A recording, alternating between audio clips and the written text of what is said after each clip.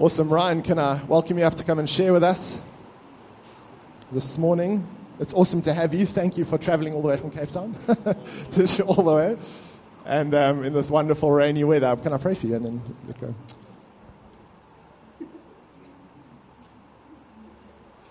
Yeah, thank you, Father, just for the gift of church partners, Father, of Common Ground, who's a brother in arms, God. We're doing this thing together of pushing back darkness and bringing light together into our various contexts, Father. And I pray your blessing over Ryan as he preaches your word this morning faithfully. God, I pray that it would bear fruit in each of our lives. In Jesus' name, amen.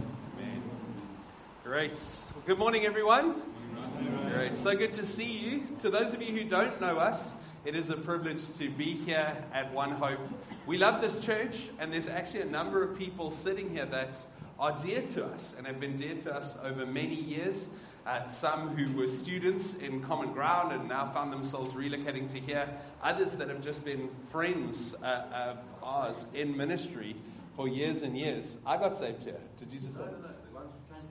Yes, those Common Grounders we sent here, and you guys got them saved. That was amazing. Thank you for doing that, for helping us. But a real privilege to be brothers and sisters in the larger family of God. And so coming into a space like this morning, I hope that you'll be able to receive from a brother what I feel like God wants to not just say to us, but what God wants to charge us with. And I'm trusting that this morning as we share and as we look to God's word, we'll sense a little bit of Him putting some steel in our bones and calling us with great conviction to His purposes in our generation, in our day, and in our age. And I'm trusting for God to do way more than just kind of tantalize us intellectually. That is not the route we're going. But that God would call us to be men and women of purpose. That God would call us to be men and women who walk in step with the Spirit and participate in what God's doing right here in Stellenbosch. So I'm super excited about that.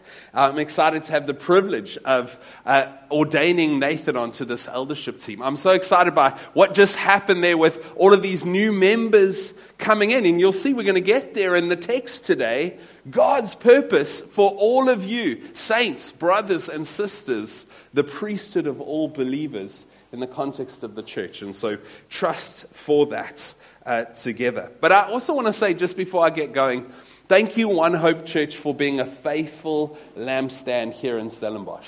We have the privilege of being kind of partners in a movement of churches in the world called Advance. And I want to say thank you for sending your leaders and sending your resources and teaming with us when we do Next Generation Leaders Camps. And Paul has come and served in leading some of those. And you guys have sent people from this community to bless and serve beyond yourself, even while you remain faithful to what God's called you to here. And so I want to commend this church, and I want to say we love these leaders. And like Beth said, many of us go back many years, and it's been great to get to know Johannes and Ali and Paul and Kate to become dear friends over time because God's knit our hearts together in His purposes. So hopefully this morning I can stir you, charge you a little bit on behalf of King Jesus. So what we're going to do is we're going to turn to the book of Ezra. It may not be a book well known to you. It's a book, a restoration book. We're going to just work through the first 5 verses of this book. And I've titled this sermon, When God Steps In. Because my hope is to charge you, but my greater hope is that you would find yourself coming into alignment with the purposes of God. And so when God is on the move, when God is active, we see Him pulling all of us in to those purposes and see His promises fulfilled. We're going to work through the first 5 verses. A very wise man, Nigel Day Lewis, said these words years ago, and I regularly try and charge our church. And when we come to Scripture, let's make sure that our hearts are in the right place with regards to God's Word. Can I encourage truth and grace to our lives? And I think in our day and age, it's so easy for us to just come and want to sit in judgment over God's word. But I believe the posture is to come and sit under it. So, in the first year of Cyrus, king of Persia, that the word of the Lord by the mouth of Jeremiah might be fulfilled. The Lord stirred up the spirit of Cyrus, king of Persia, so that he made a proclamation throughout all of his kingdom and also put it in writing. Thus says Cyrus, king of Persia, the Lord, the God of heaven, has given me all the kingdoms of the earth, and he has charged me to build him a house at Jerusalem, which is in Judah. Whoever is among you, of all his people, may his God be with him. And let him go up to Jerusalem, which is in Judah, and rebuild the house of the Lord, the God of Israel. He is the God who is in Jerusalem. And let each survivor in whatever place he sojourns be assisted by the men of his place with silver and gold, with goods and with beasts, besides free will offerings for the house of God that is in Jerusalem. Then rose up the heads of the fathers' houses of Judah and Benjamin, and the priests and the Levites, everyone whose spirit God had stirred to go up to rebuild the house of the Lord that is in Jerusalem. God, we thank you for your word, and we ask that you would cause it to be to us this morning, that waterfall of grace, and is not even on the side of the people of God. See, when I come to that text and maybe not having done the work, I'm like, oh, King Cyrus, he was obviously the king of the people in that moment. But the truth is, he wasn't at all. Cyrus the Great is the Persian conqueror of their Babylonian conquerors. So if you look back in church history a little bit, 722 BC, the northern tribes, the kind of kingdom of Israel, are conquered by the Assyrians. And then you have the two kind of southern tribes, and they the kingdom of Judah, and they get conquered in about 140 years later, in 586, they get conquered by King Nebuchadnezzar and the Babylonians, and they get taken into exile. And they're in exile, and then about 36 years later, after they've arrived in this exile, what happens? We see here this great King Cyrus that's being spoken about, the Persian king, coming to conquer the Babylonians who had exiled the people of God. Does that make sense? Yeah. So they being conquered by their Babylonian conqueror. And yet, guys, let me just say this. This is not bedtime stories. I was just in London 2 weeks ago, and we were trying desperately to get to the British Museum, because in the British Museum are artifacts from this very same Persian King Cyrus, the great King Cyrus. At the time, he was the most powerful leader, most probably in the world. Definitely in the recorded known history worlds. And so he is this Persian, not part of the people of God, and yet what do we see? We see that even though he's not on the side of the people of God, God uses him. Why? Why does God use him? Well, the answer is found in the next words. That the word of the Lord by the mouth of Jeremiah might be fulfilled. This is point one. God speaks. One Hope Church, God is a God who speaks.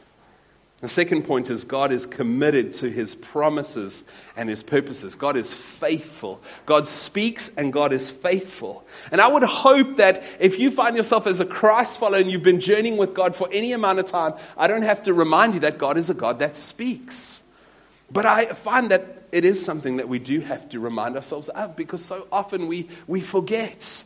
And so often we're inclined to just choose our own way, like, oh, there's a decision before me, I think this is the best way. No. God, you're a God that speaks. And this is a moment where I need direction. Lord, won't you be the God who speaks in my life? God has declared his plans and his promises, both general and specific. And he's committed to them. God is not a man. Scripture says that he can lie. When he says, these are my plans, then he is faithful to see those plans fulfilled. And God had promised here to rebuild the temple through the prophet Jeremiah. And now God is in a most unlikely moment. Just think about it. We've had it hard through COVID, right? Everybody hates the kind of last 2 years that we've been through. There's been difficulty on all sides, and I don't want to belittle that.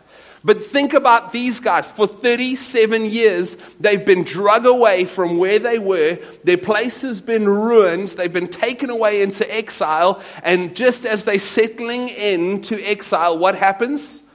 They get conquered by an even stronger nation.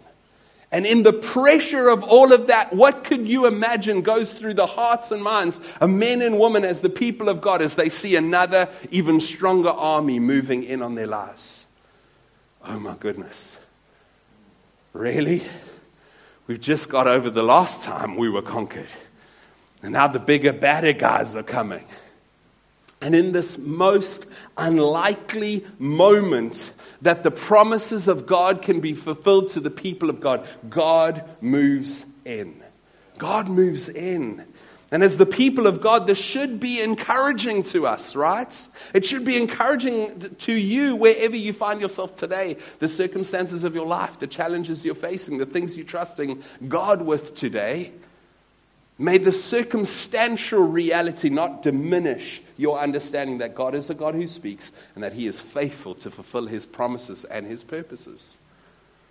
Circumstances shouldn't change our understanding of this. This should remind us that no political power, no king, no economy, no virus, no setbacks, or evil intent of people will prevent God from achieving and fulfilling His promises and His plans. We need to, as the people of God, remind ourselves of these deep truths.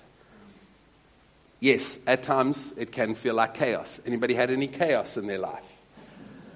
It can feel like that, right? We might feel that our circumstances are completely dire. We might even feel out of control, but God is ultimately in control. The most powerful king of the known time right there bows to the plans and the purposes of God.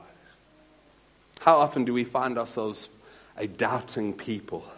How often do we find ourselves a forgetful people? This is God's charge to His people so many times throughout the Old Testament. May we not be like those people. God, will you really do what you promised? May we not doubt. Does He really have us in His hands? God is always faithful to His promises. Sometimes He may not come through for us exactly as we would hope, right? Sometimes He may not come through for us in exactly the timing that we would hope. How many of us have heard of the 11th hour God? There's a reason why God's got this name, and personally I would like to call Him the 11:59 God, right? Because so often it is just in His time, not in our time, that He acts. And sometimes He doesn't actually give us what we desire and long for, maybe because it's not His best for us. But none of these things should cause us to doubt that He is a God that is faithful to His plans and His promises. Commentators say that one of the key reasons for this book of Ezra being written was to attest to the faithfulness of God. To attest to the faithfulness of God amongst His people. Let me ask you, One Hope Church, which of the promises of God upon this community and upon your life do you need to be reminded of this morning? What has God spoken? What has God spoken into the life of this community? As God adds leaders and as God adds new members to this community, and in that we can attest to His plans and purposes, why would God be adding these people if He doesn't have plans and purposes for them to be deployed to kingdom purpose? What are some of the promises that this may even be fulfilling in the life of this community? What do we need to be reminded of? Obviously, there are many things that God says to every church through His word, and you guys would be included in that. But what are some of the specifics that God has kind of commissioned and declared over this community? I think we need to freshly bring those to mind, remind ourselves of God's promises, because we can hold His faithfulness in these things. We can hold to a hope and an understanding that He will be faithful. What about your life? Promises that have been spoken over your life. Maybe today is a time to freshly again hold those out before God. God, you declared this. What does it mean for me to trust your faithfulness? And for you to see these things fulfilled? What does it mean for me to trust your timing in these matters?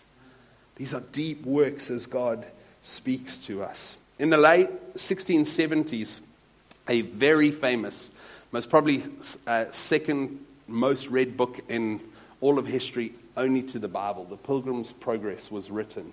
And John Bunyan writes the story of a man. It's an allegory, right, which kind of means like a picture, a similar picture to what's happening in the world. And he writes the story of an adventurer called Christian. And Christian has got a friend, and his friend's name's Helpful. And Christian and Helpful. And Christian and Helpful, the two of them, they find themselves going on this story, right? On this traveling journey, and they're going from the city of destruction to the celestial city. It's a picture of going from this broken world to heaven. And they find themselves journeying. And his friend called Hopeful, you're right. His friend called Hopeful, and him, they get taken captive, right? They get taken captive by this giant. And the giant's name is Despair. And guess where he locks them up? In the castle called Doubting Castle. The giants of Despair takes Christian and Helpful, and he locks them in Doubting Castle. Until they begin to pray. And as they pray, something beautiful happens. Listen to this quote. What a fool, Christian is speaking. He says, what a fool I have been to lie like this in this stinking dungeon when I could have just as well walked free. In my chest pocket I have a key called promise that will, I am thoroughly persuaded, open any lock in Doubting Castle. Then said Hopeful, that this is good news, my good brother. Do immediately take it out of your chest pocket and try it. Then Christian took the key from his chest and began to try the lock of the dungeon door. And as he turned the key, the bolt unlocked the door, and the door flew open with ease, so that Christian and Hopeful immediately came out. What did John Bunyan understand here? He understood that God's promises are like a key in our lives. And doubt is the enemy of God's promises, and yet God's key of promise is the key that can unlock our doubts and set us free from Doubting Castle, to walk in more of the purposes of God. And I think doubt is a disabler in our time and in our age. And we are a people of faith. We are a people of hope.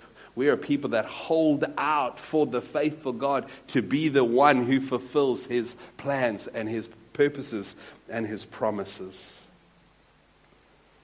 Let's continue in the passage. The Lord stirred up the spirit of Cyrus, king of Persia, so that he made a proclamation throughout all of his kingdom and also put it in writing. Thus says Cyrus, king of Persia, the Lord, the God of heaven, has given me all the kingdoms of the earth, and he has charged me to build him a house at Jerusalem, which is in Judah. Now what we start to see here is we see how God goes about accomplishing his purposes as he steps in. As God steps in, he is a God that speaks, and he's a faithful God, faithful to his promises and purposes. But now we start to see how God acts. When God moves in, what does he do? The first thing I want to point out here is that when God wants to act, God catalyzes his purposes by stirring up the hearts of a leader or leaders. Do we see that? God gets hold of Cyrus, not even part of the people of God, and he charges him. He uses those words. God has charged me.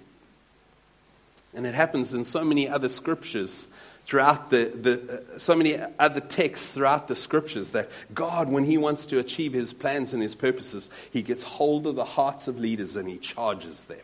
He charges them. And I just love it. I'm not sure if you see it here, but I'm a person who gets stirred. See, I start crying when I watch the Mighty Ducks movies. Why? Why do I start crying in the Mighty Ducks movies? Because I see their courage and I see their conviction, and they're willing to go up against the bad guys and nothing's going to hold them back, and they charge each other. Come on, guys, we can do it. And I'm busy watching and I'm like, this is so amazing.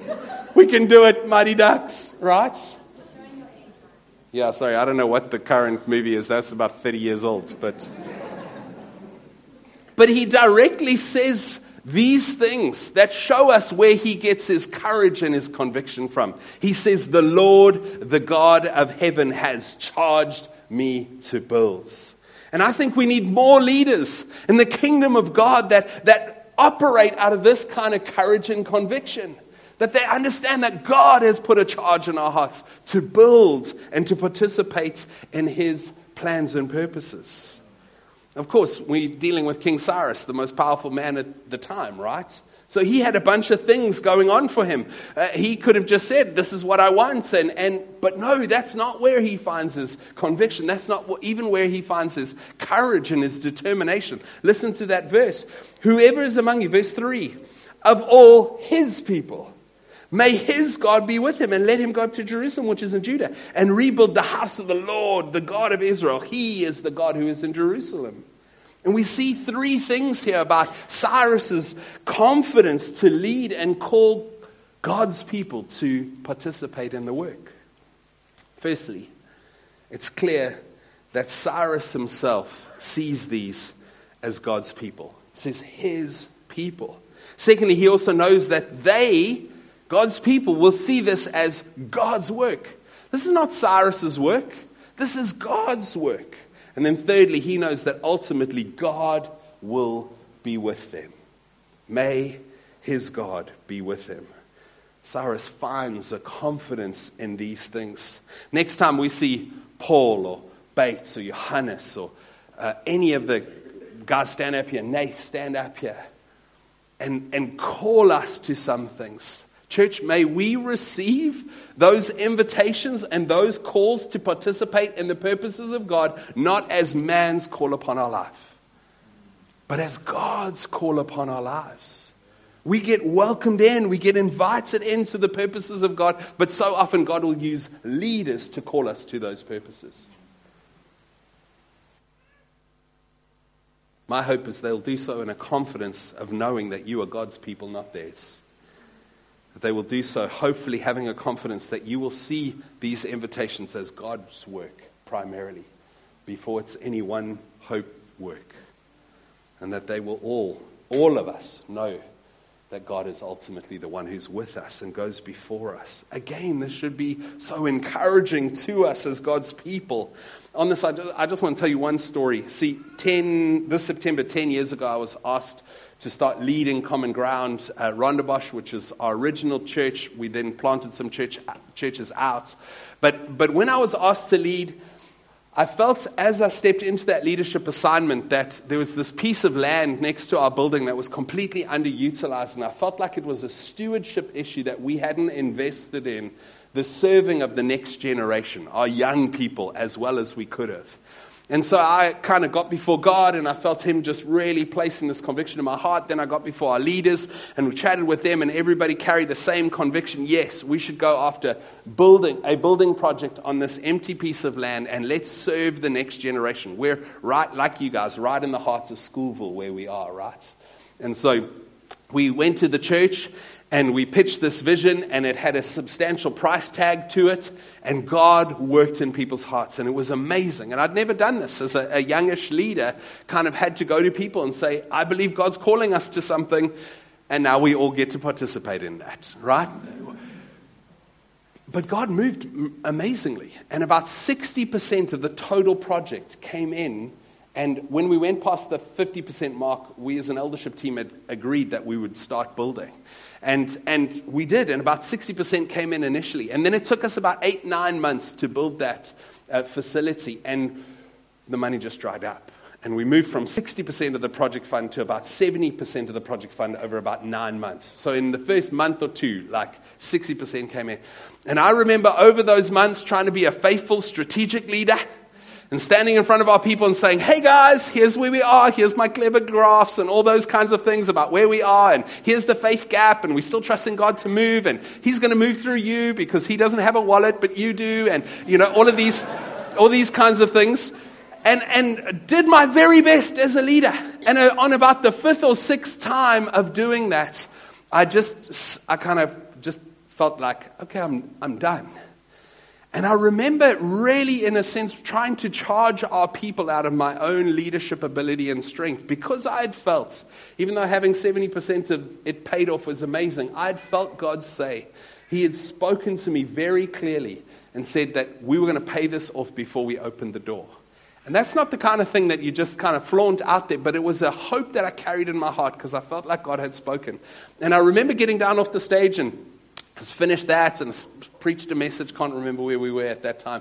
But got in my car, and as I got in my car, I had what I call a man tantrum. Do you know what a man tantrum is?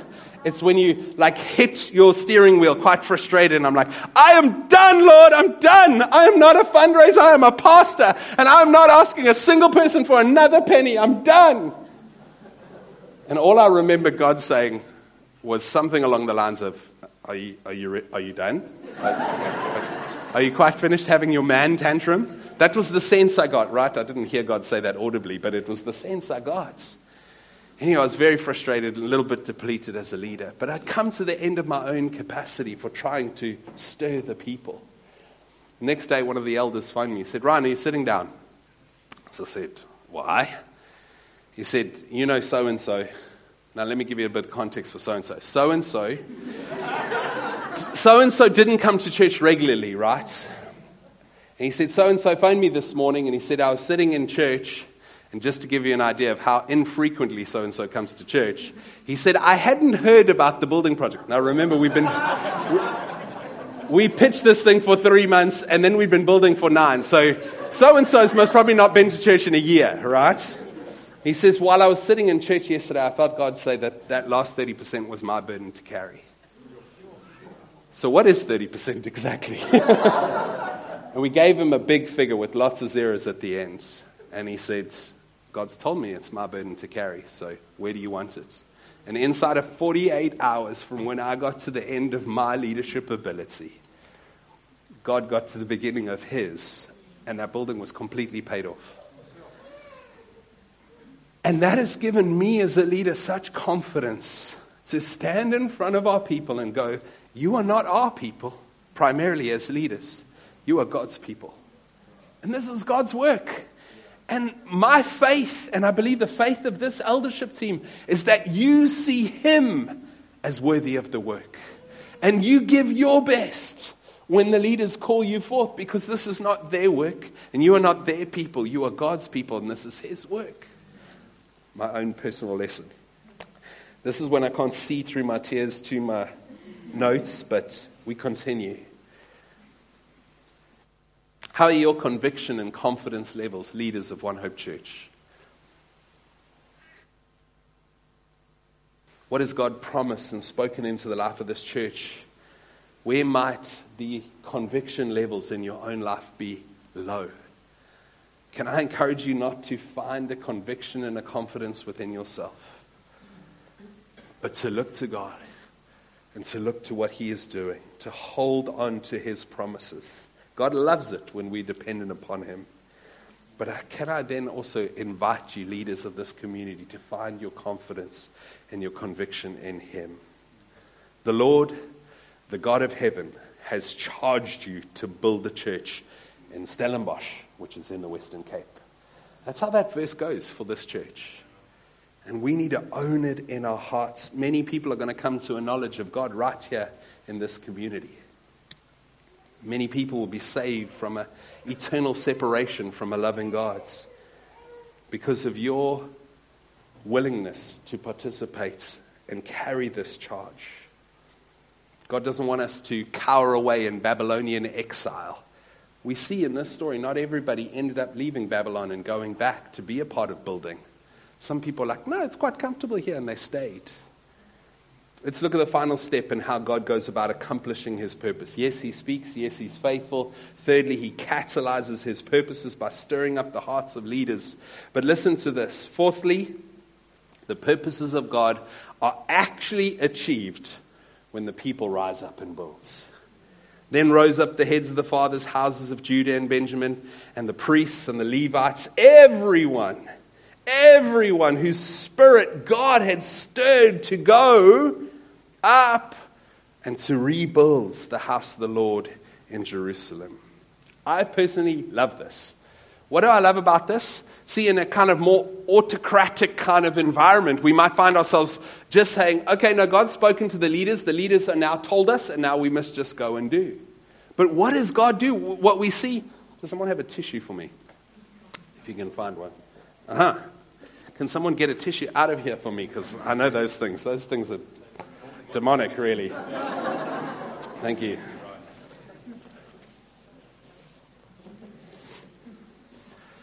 God doesn't just tell the leaders, and the leaders tell the people. It says here, all of those who the Spirit of God had stirred up to go. See, God works in his people. There's a reason that the New Testament calls us the priesthood of all believers. Because we get to participate in the purposes of God. We live in that kind of new covenant era, where it's not just one or two priests who get to do the work of God. No, we all get to participate in the work of God. And I wonder today, what might it look like to see a stirred up One Hope people? What might it look like? What does it look like for you to be stirred up by the Spirit of God and the purposes of God? I think all too often in the churches that I get to participate in and view, there's a fair amount of people who are happy to kind of play religious Christianity. Attend, tick the boxes, go through the motions. Guys, can I beg us that we would not settle for then anything less than the Spirit of the living God stirring us up in the fullness of his purposes? Maybe I can ask you, what are you stirred up about in life? I see Paul wearing his Liverpool scarf. Sorry about that then. What do you get stirred up about? What gives you a natural surge of energy and desire to go and make something happen? Is it your career? Is it a relationship status that you are looking for? Is it your future? None of these things are wrong, right? But we know from history how the story goes. Whenever we chase after these things, we find ourselves settling in way less than God's best for us. That's the invitation of this, is that we would find ourselves allowing the Spirit of God to stir us up. I want to tell you another quick story. So I grew up in a small town not too far from here called Wellington. In die hart van die Boland. And when I was growing up in Wellington, I was forced to go to church on a Sunday in my school bikie. And we, in our uniform, got filed down single file. And a fight broke out between the two towns. And it was a racially charged fight. And it was a hard thing for a 15-year-old boy to witness. But it was brutal. Right? And this fight was brutal. And the next morning I went to church still a little bit kind of perplexed by what I had seen. And I saw a man walk into the church and kind of dance around, kind of flaunt his stuff, say how's it to everyone. And I recognized that man as he came in. I was like, I saw you yesterday. And you were part of that fight. And you were part of the brutality that I witnessed. And he wandered down, and he sat down right in the front in the diacon's bunkie. And something broke in me that day. Broke.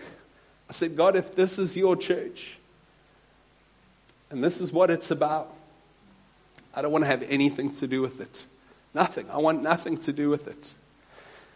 And I remember getting up, already tears in my eyes. You know when you're shaking from, you're experiencing something and you're shaking.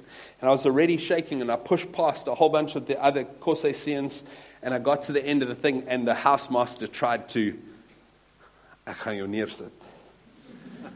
and I literally fought past him, pushed past, and I ran. And I ran out of the church, up the road, all the way back to the Corsais, and I sat on the steps, and I just cried and cried. And I was like, I'm done. I don't want anything to do with God's church. And I remember in a moment, 5-6 years later, of absolute desperation. I was traveling overseas. I'd now finished school. I was 20 years old, and I broke up with my Australian girlfriend. Yes, I don't know what that was about. It was unwise from the beginning, right? And I broke up with my Australian girlfriend, and I was now traveling across the country in America, and I'd pushed away from God, and I'd pushed away from the church for about 4 or 5 years, and I found myself in a place of absolute desperation. And as I was in absolute desperation, I called out and I said, God, if you're real like my parents say you are, then I need you to make yourself real to me today. And I experienced something on that train from New York to Kansas City, which is a long train. On that train that I had never experienced, and to this day have never experienced. I experienced the tangible presence of the love of God just beating in on my life. Physically, I could feel God's love just beating in on my body. And God made himself real to me in that moment, and I felt God say 3 things to me in that moment. Ryan, this changes everything for your life. I felt like I had a plan about I was going to find rich people and work for them, and then their money was going to work for me. That was my whole life plan, right?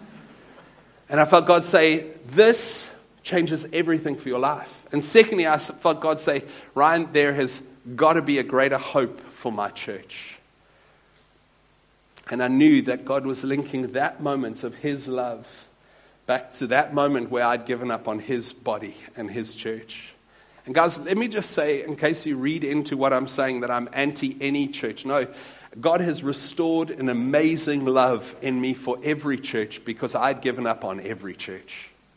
Every kind of church. And I feel like God's restored that love. And since then, and I felt God say the third thing, he wanted me to participate in being part of building the kind of church that both him and I wanted to be a part of.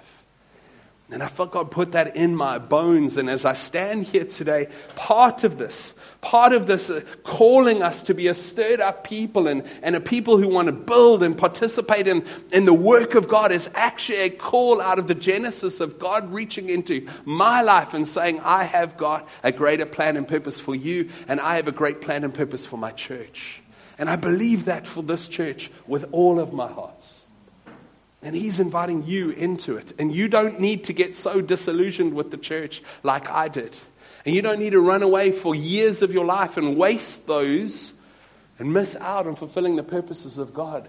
Learn the lesson from this story that there is a good God and that he is building his church in all its diversity, in all its shortcomings. He is still building something that is beautiful and good. You don't have to give up on global missions. You don't have to give up on your work and things like that and go on global missions. You can arrive at work. You can arrive in your studies. Because you are the church. And you can say, God, won't you fulfill your purposes through me? You have to say yes to serving and leading and participating and praying and encouraging. That's what it means to be a part of the purposes of God. I wonder what it looks like in your life to be a stirred up one amongst his people. Kate and I have come to believe with all of our hearts that the best place for us to be in is inside the will of God and participating in the purposes of God. We don't mind where we do that, but inside the will of God. What does that look like for your life? We've spoken about how these first few verses of Ezra point to the faithfulness of God. God speaks that he's faithful to his promise and his purpose. We've spoken about these purposes then being fulfilled when God uses leaders to catalyze by conviction and courage and when we see a people stirred up and rise up. It's my prayer that we would see this happen in One Hope Church as we go forward. What is the danger if we don't see it happen? What is the danger? Let me quickly just look at these. Think about this for a moment. When the leaders and people are stirred up around an issue, but God hasn't spoken, what do you get? A cause-driven church.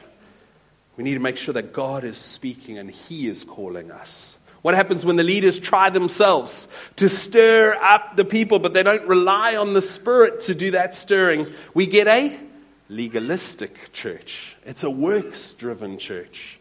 We need to depend on the Spirit, all of us, to do His deep work in us. What about when the people are feeling stirred, but the leaders aren't leading and catalyzing the work of God? You get a chaotic church and a disunified church. We don't want to be that, right? We need leaders of courage and conviction. And there's this beautiful verse in Judges 5:8 or 8:5. I can never remember which way it goes. It says, when the leaders lead and the people follow, praise the Lord. Why? In the heart of God, He sees it a beautiful thing when both of those things are happening. What about when the people are passive or unresponsive, not stirred up, not getting stuck in? What do we have? We get a frustrated church. Why? Frustration looms large for the people. Leaders, why do you keep bothering me with your agenda? I've got my own life to live. And you get frustrated with the leaders, and the leaders are so frustrated with the dullness of the people. Like, come on guys, let's go. You get a frustrated church when that's not happening. Let's all allow God to use us in His plans and His purposes. Let's pray together.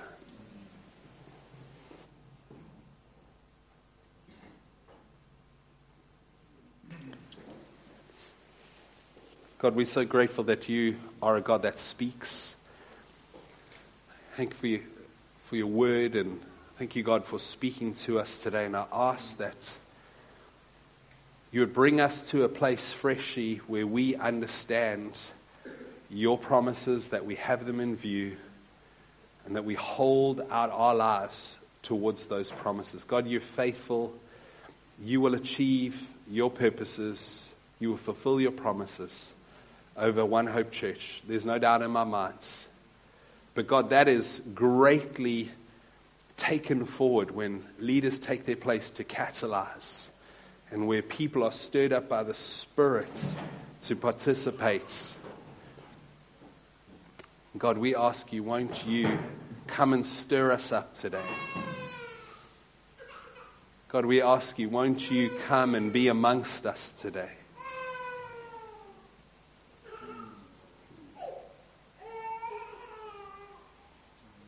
I just wonder, as we've been speaking about being a stirred up people, and if you know that God has plans and purposes, maybe even He's spoken prophetic words over your life, but you know that you have not, in this season of your life, been responding to His purposes. I wonder if you'd be courageous enough to just lift your hand.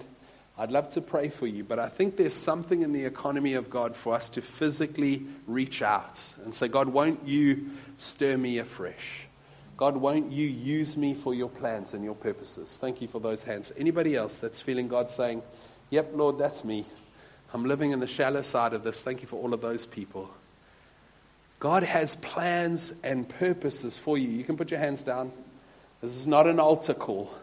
This is a physical representation of the yes in your heart to the purposes of God. Many hands. Thank You for all those hands. God, I pray upon these women and these men that You would commission them into Your fullness, that they would participate in being a stirred up people for the purposes of God, that there would be a priesthood of all believers dynamic at work here in One Hope Church.